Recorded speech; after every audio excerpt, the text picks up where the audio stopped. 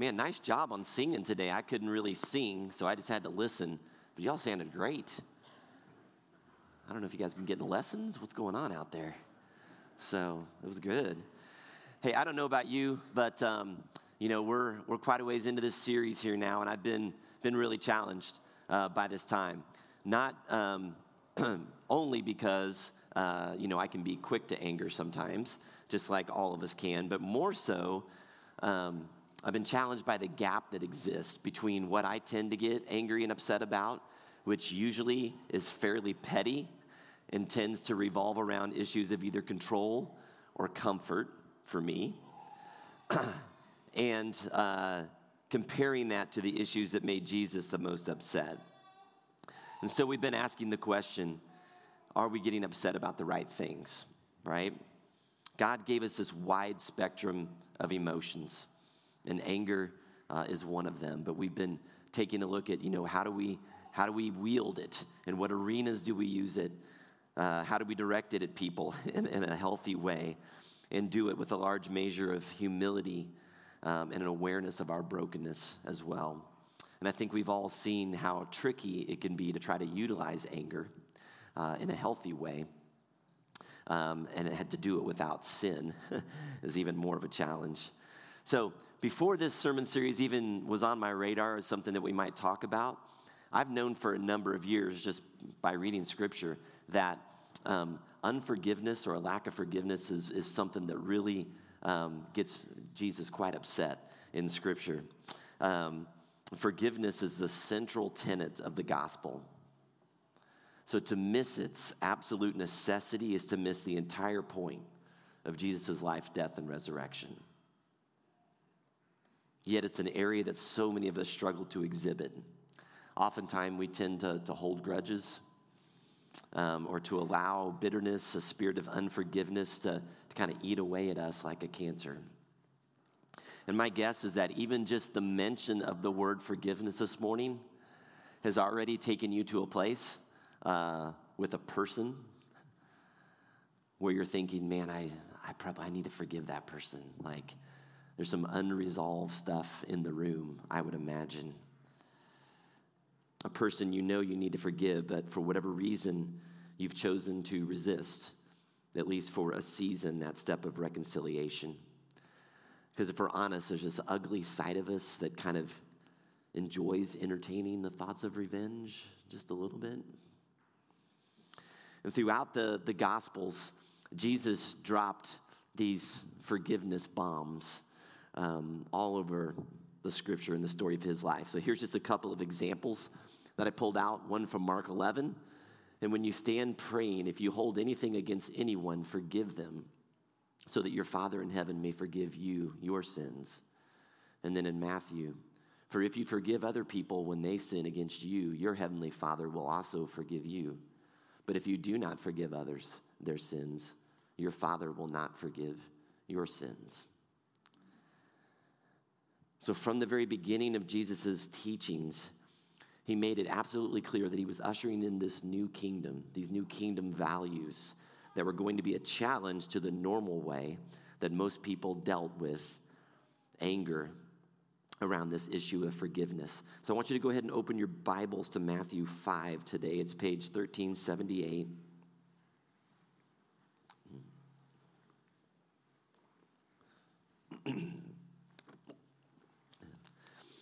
And it's Jesus' first big teaching segment in the Sermon on the Mount.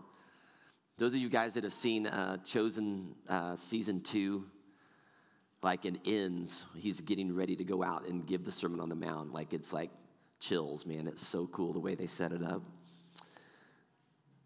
So in his most famous teaching, Jesus comes out of the gate pretty hot with his views on forgiveness. We're going to bounce around and just look at some different verses. So let's start in verse 7 of chapter 5. He says, "Blessed are the merciful, for they will be shown mercy." Skip down to verse 23. "Therefore, if you're offering your gift at the altar and there remember that your brother or sister has something against you, leave your gift there in front of the altar. First go and be reconciled to them, then come and offer your gift." Skip over to verse 38. You have heard that it was said, eye for eye and tooth for tooth, but I tell you, do not resist an evil person. If someone slaps you on the right cheek, turn to them the other cheek also. And if anyone wants to sue you and take your shirt, hand over your coat as well. If anyone forces you to go 1 mile, go with them 2 miles. That's a great cross-country verse right there. I like that. Verse 43 and 44, you have heard that it was said, love your neighbor and hate your enemy. But I tell you, love your enemies and pray for those who persecute you. So Jesus is addressing patterns of operating in the church, pushing back against the normal way of operating as he begins to detail how different his reign of grace will look and what it will demand of those that choose to follow him. So we've just looked at maybe 6 verses or little passages. How are you hearing this morning? Any just reactions to what we've read so far? How's it hitting you? Just any brief feedback.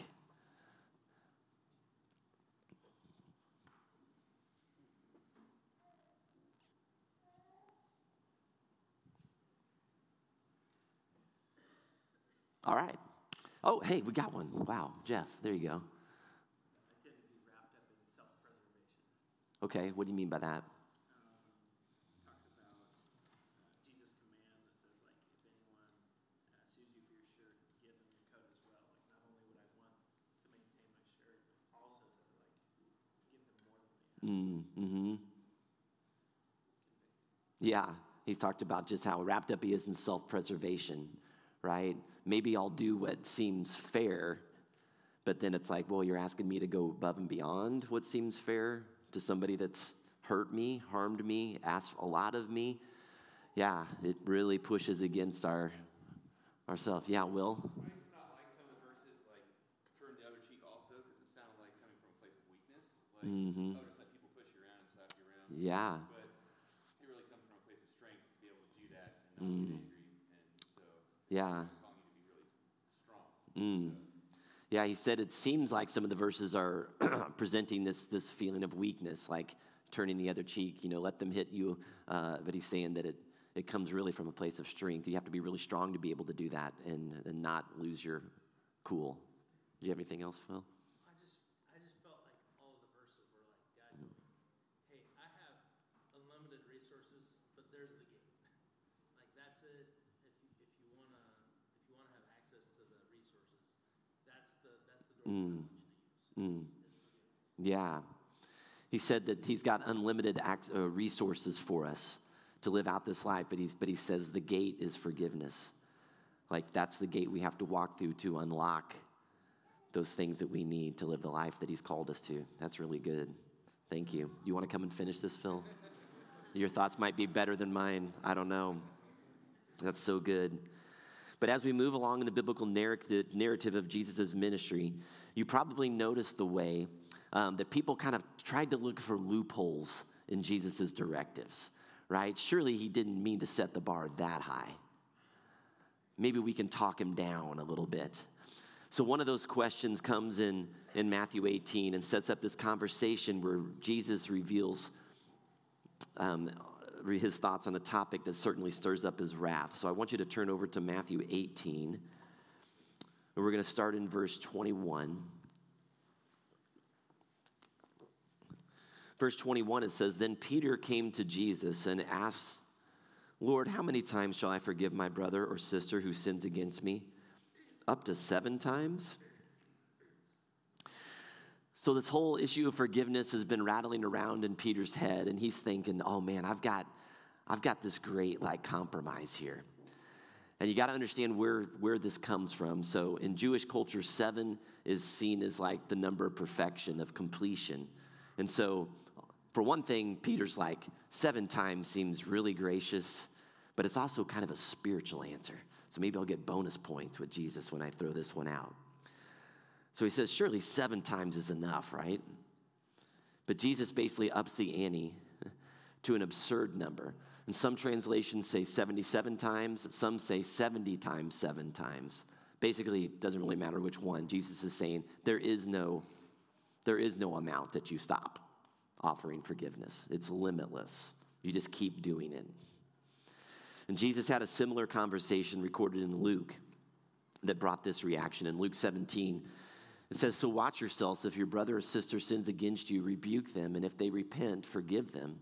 Even if they sin against you 7 times in a day and 7 times come back to you saying, 'I repent,' you must forgive them." The apostles said to the Lord, "Increase our faith."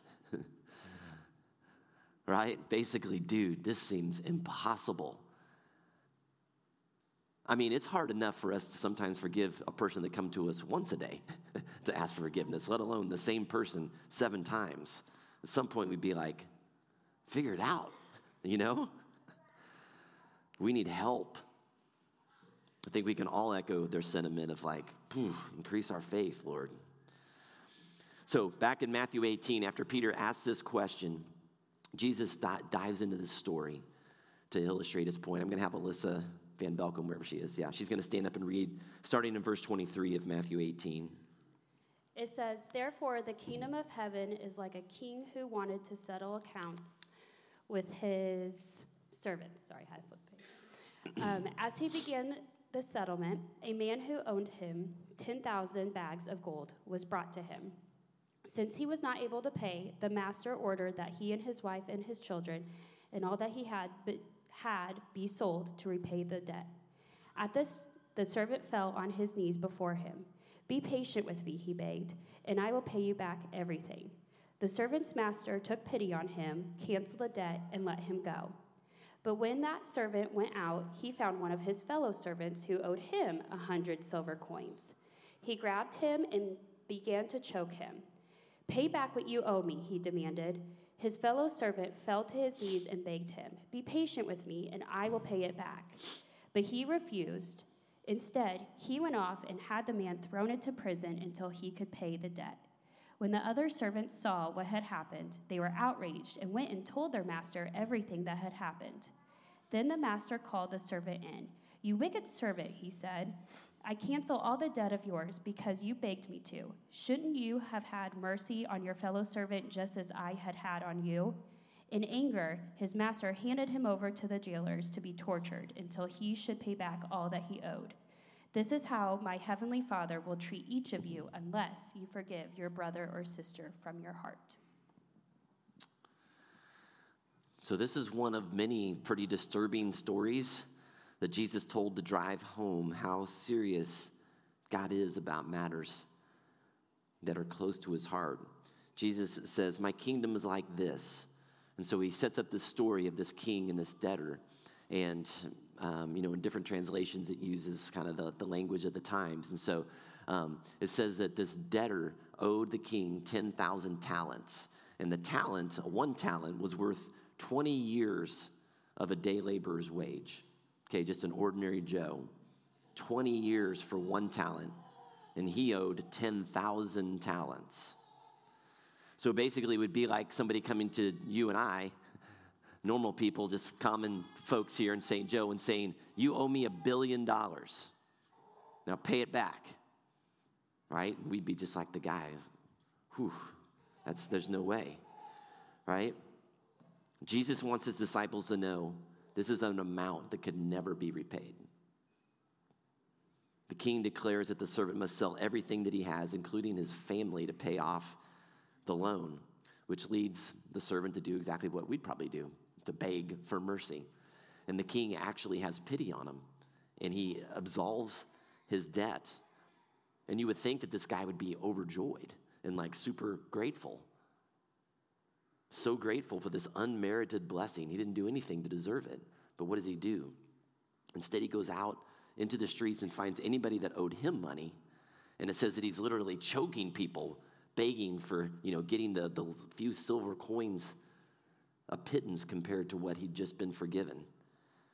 So much that when they beg for mercy like he'd done, he actually sends them into jail until they can repay it. So when news gets back to the king about what this guy's doing, he calls this wicked servant in and he gives him a tongue lashing. And catch verse 34 again. It says, "In anger, his master handed him over to the jailers to be tortured." tortured. This ought to get our attention. Whew, that seems pretty harsh, doesn't it? God's pretty serious about this. Dr. Jared Bilkes described this scene. He said, "The king is furious when he hears of this man's gross inconsistency. Those who abuse his gospel in order to continue in sin and hardness of heart will meet the wrath of a slighted lamb." Guys, God is not playing around with this issue of unforgiveness. And I think the primary problem with the servant is found in verse 26. Who can identify what his issue was?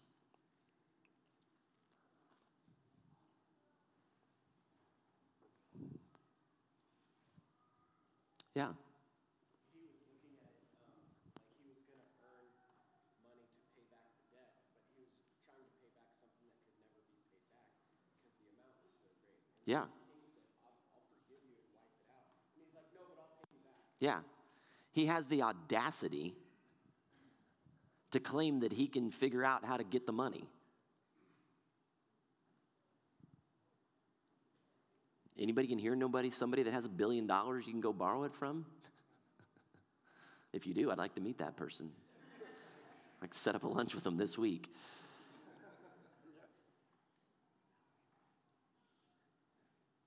Folks, we have to come to terms with the weight of our debt to God because of the sin condition of our hearts. It is bigger and greater than we could ever imagine, that we could ever repay. And only when we begin to appreciate how great our sin is, will our mercy towards others begin to increase. The servant didn't understand the deficit. And most people in this world are the same way, right? They think, man, if I'm just going to be a good person,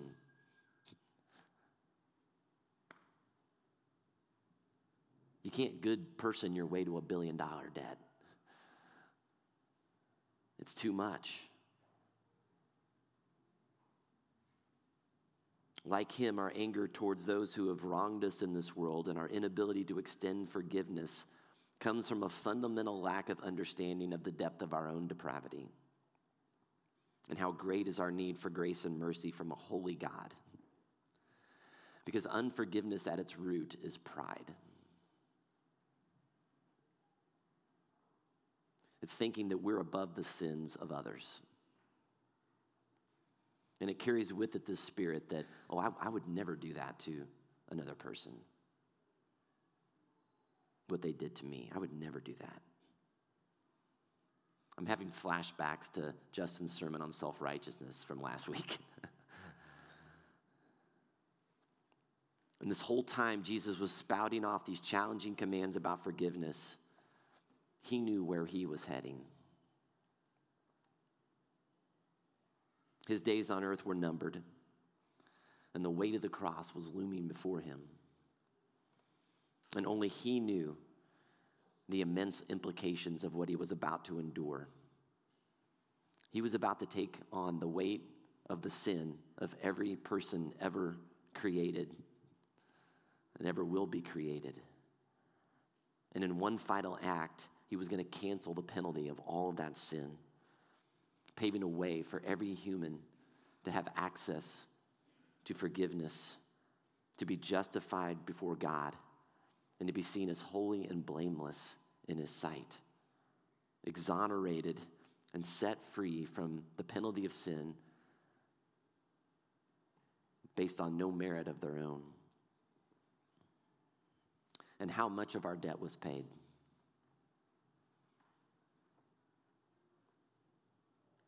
All of it, right? Like the song, Jesus paid it all to him I owe. Did he pay for it after we fessed up and owned it and apologized? No. Scripture says that while we were still sinners, Christ died for us. He made the first move of reconciliation. He was always the initiator. moving towards us. And the impact of his heart, his mercy and grace was on display throughout the Gospels. His actions on the cross, forgiving the thief crucified next to him, praying to the Father to forgive the soldiers and the mocking crowd for, God, they don't know what they're doing. His actions on the cross led the Roman centurion who was at his feet to look up at the bloodied Jesus and to say, surely he was the Son of God. Because of our forgiving and merciful Savior, a thief joined him in paradise that day. Because of a forgiving and merciful Savior, a Pharisee named Nicodemus was the man who helped give Jesus a proper burial. Because of our forgiving and merciful Savior, a disgraced woman drawing water at a well was giving a new lease on life, living water that was never going to leave her thirsty again. Because of our forgiving and merciful Savior, some of those same people that shouted, "Crucify him," were probably among the crowd a couple of months later when Peter was speaking to the Jews. And it says 3,000 people repented and turned to Christ. Because of our forgiving and merciful Savior, a punk kid with a troubled home life, selfish, arrogant, and prideful, was welcomed home by his father, warts and all, and is standing before you today as your pastor. Forgiveness is not easy, but a lack of forgiveness is a dangerous place to be. When the Apostle Paul began establishing churches throughout the Roman Empire and began trying to teach them, how do you go about following this Jesus? Forgiveness was a central characteristic of what a redeemed community of faith would look like. Here's a couple of verses that Paul wrote to churches. He said, "Get rid of all bitterness, rage, and anger, brawling, and slander, along with every form of malice.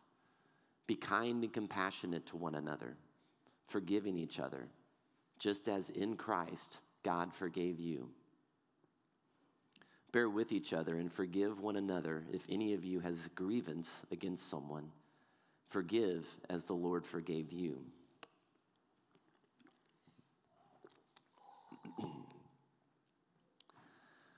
Forgive as the Lord forgave you. Forgive as the Lord forgave you. Forgive as the Lord forgave you. After you repented and said you were sorry and made things right? No. Before we even knew we had a problem.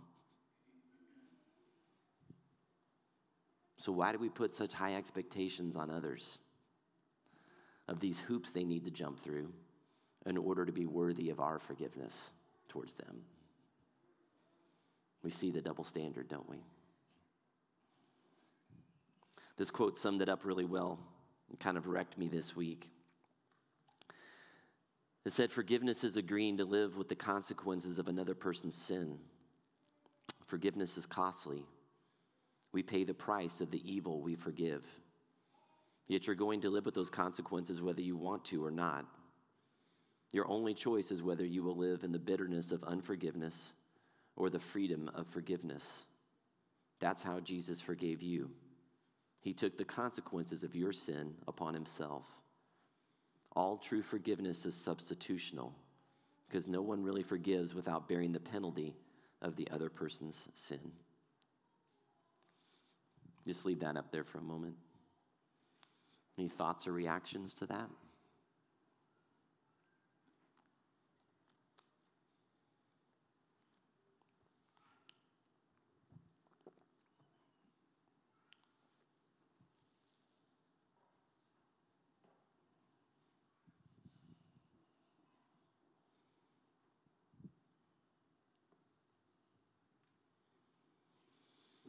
Yeah, Aaron. Just how I can agree that it's just a battle that I can't win that battle on my own. Not live in bitterness. And when I'm experiencing the consequences of someone else's sin, like I have no power in myself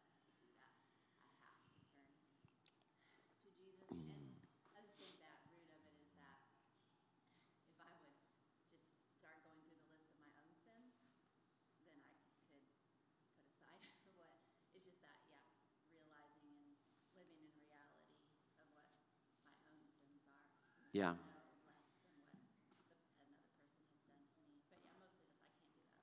Yeah.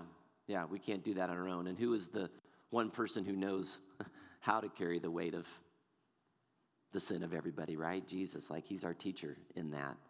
And so we have to come to him in those moments and say, Lord, teach me how to be forgiving like you.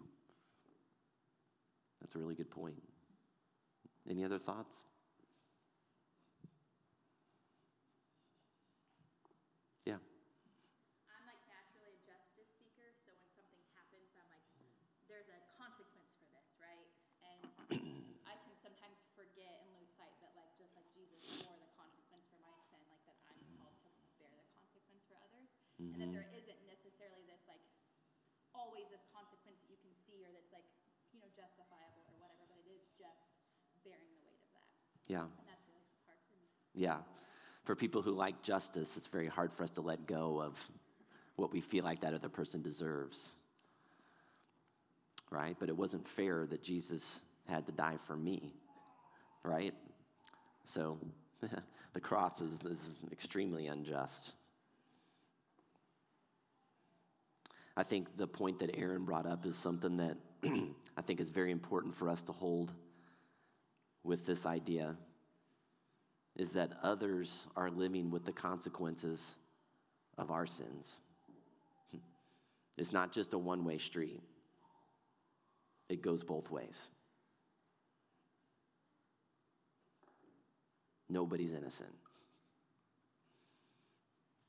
We're all called to bear the weight of other sins, just as other people are called to bear the weight of ours, and to be Jesus to us when we need it. I've got personal experience in this. I know we all do at some level.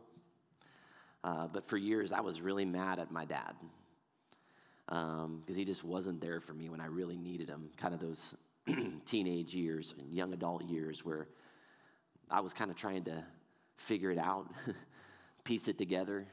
But I had no clue what it meant to be a man and, how to marry and take care of a woman and be a dad. And I could have really used some advice in that time.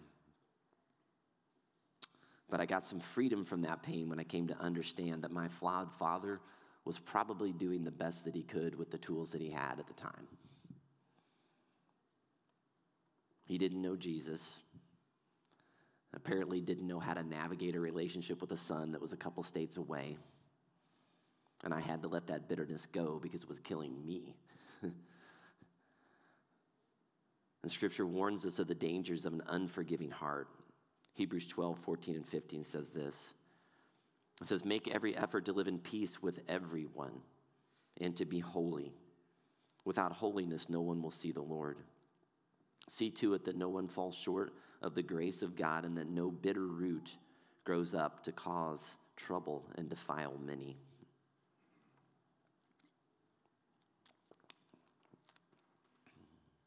Oftentimes, we have to take the same posture as Jesus did on the cross. We have to be able to look at those people that have wounded us with compassion and mercy and say, God, forgive them, for they do not know what they're doing. And guess what? Either do I, right? I long for my heart to be like King David's, who after his moral collapse that we're all familiar with, his adultery and complicity to murder, repented, received mercy and forgiveness from God. But then he said this. It says that Scripture says it looked around, he looked around and asked, who in turn can I show the kindness of God to? Mercy received makes us channels of mercy to others. So I want to be a person that continually grows in an understanding of an appreciation for how much I've been forgiven. Like I want the truth and reality of that to just continue to sink in at deeper and deeper and deeper levels. One commentator I read this week said his forgiveness is lavish, stunning, glorious, rich, fear-inducing, and thankfulness-producing. And I want to know that more and more. So before we dive into, I need to forgive more, or specifically, I need to run out of this service and go forgive that person, I would encourage us to pray. Just something like this. God, reveal more of the greatness of my debt to you. Overwhelm me with the hopelessness of my condition without you, and overwhelm me with your mercy, and help me to extend it to others, especially when I feel like they don't deserve it. And help me to be the initiator of reconciliation. Not the one that waits around for the other person to come and do all the things that I think they should to deserve my grace towards them. But help me to be the one that initiates and restores the relationship. I love the simplicity of Luke 6:45. It says this, the mouth speaks what the heart is full of. Well, what is your heart full of? Is it full of mercy and compassion? Or is it full of pride and bitterness? If you're like me, it's full of all of it. But I want it to be more full of mercy and compassion than the other things, right? So I pray for that. I seek that. I try to surround myself with other people who are like that so that I learn from them. They become my teachers. And if you've heard anything that we've said this today, remember we had this whole sermon on how kids are our teachers. How gracious and merciful and forgiving are kids. Not the one getting strangled in there right now, but, other kids. Right? They forgive so quickly. Guys, listen, our primary problem isn't that we don't know that we should forgive others. I mean, we all know that. It's that we can't seem to do it. Or at least as quickly as we should, or as completely as we should.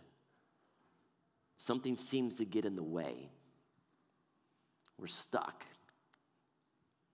in this unforgiving, quick to anger spirit's crippling us, and it's damaging people around us. And I feel your pain. And next week, as we kind of wrap this sermon series up, we're going to try to look at some really practical things now. We're going to look at the way Jesus navigated all of these things, how he dealt with his anger in constructive ways so that it was anger that was without sin, right? And hopefully get some practical tools we can take away and kind of move forward in life with a little bit about how do we become more slow to anger and angry about the right things in the right way to the right people, okay? So stay tuned. Tell your friends. Let's pray.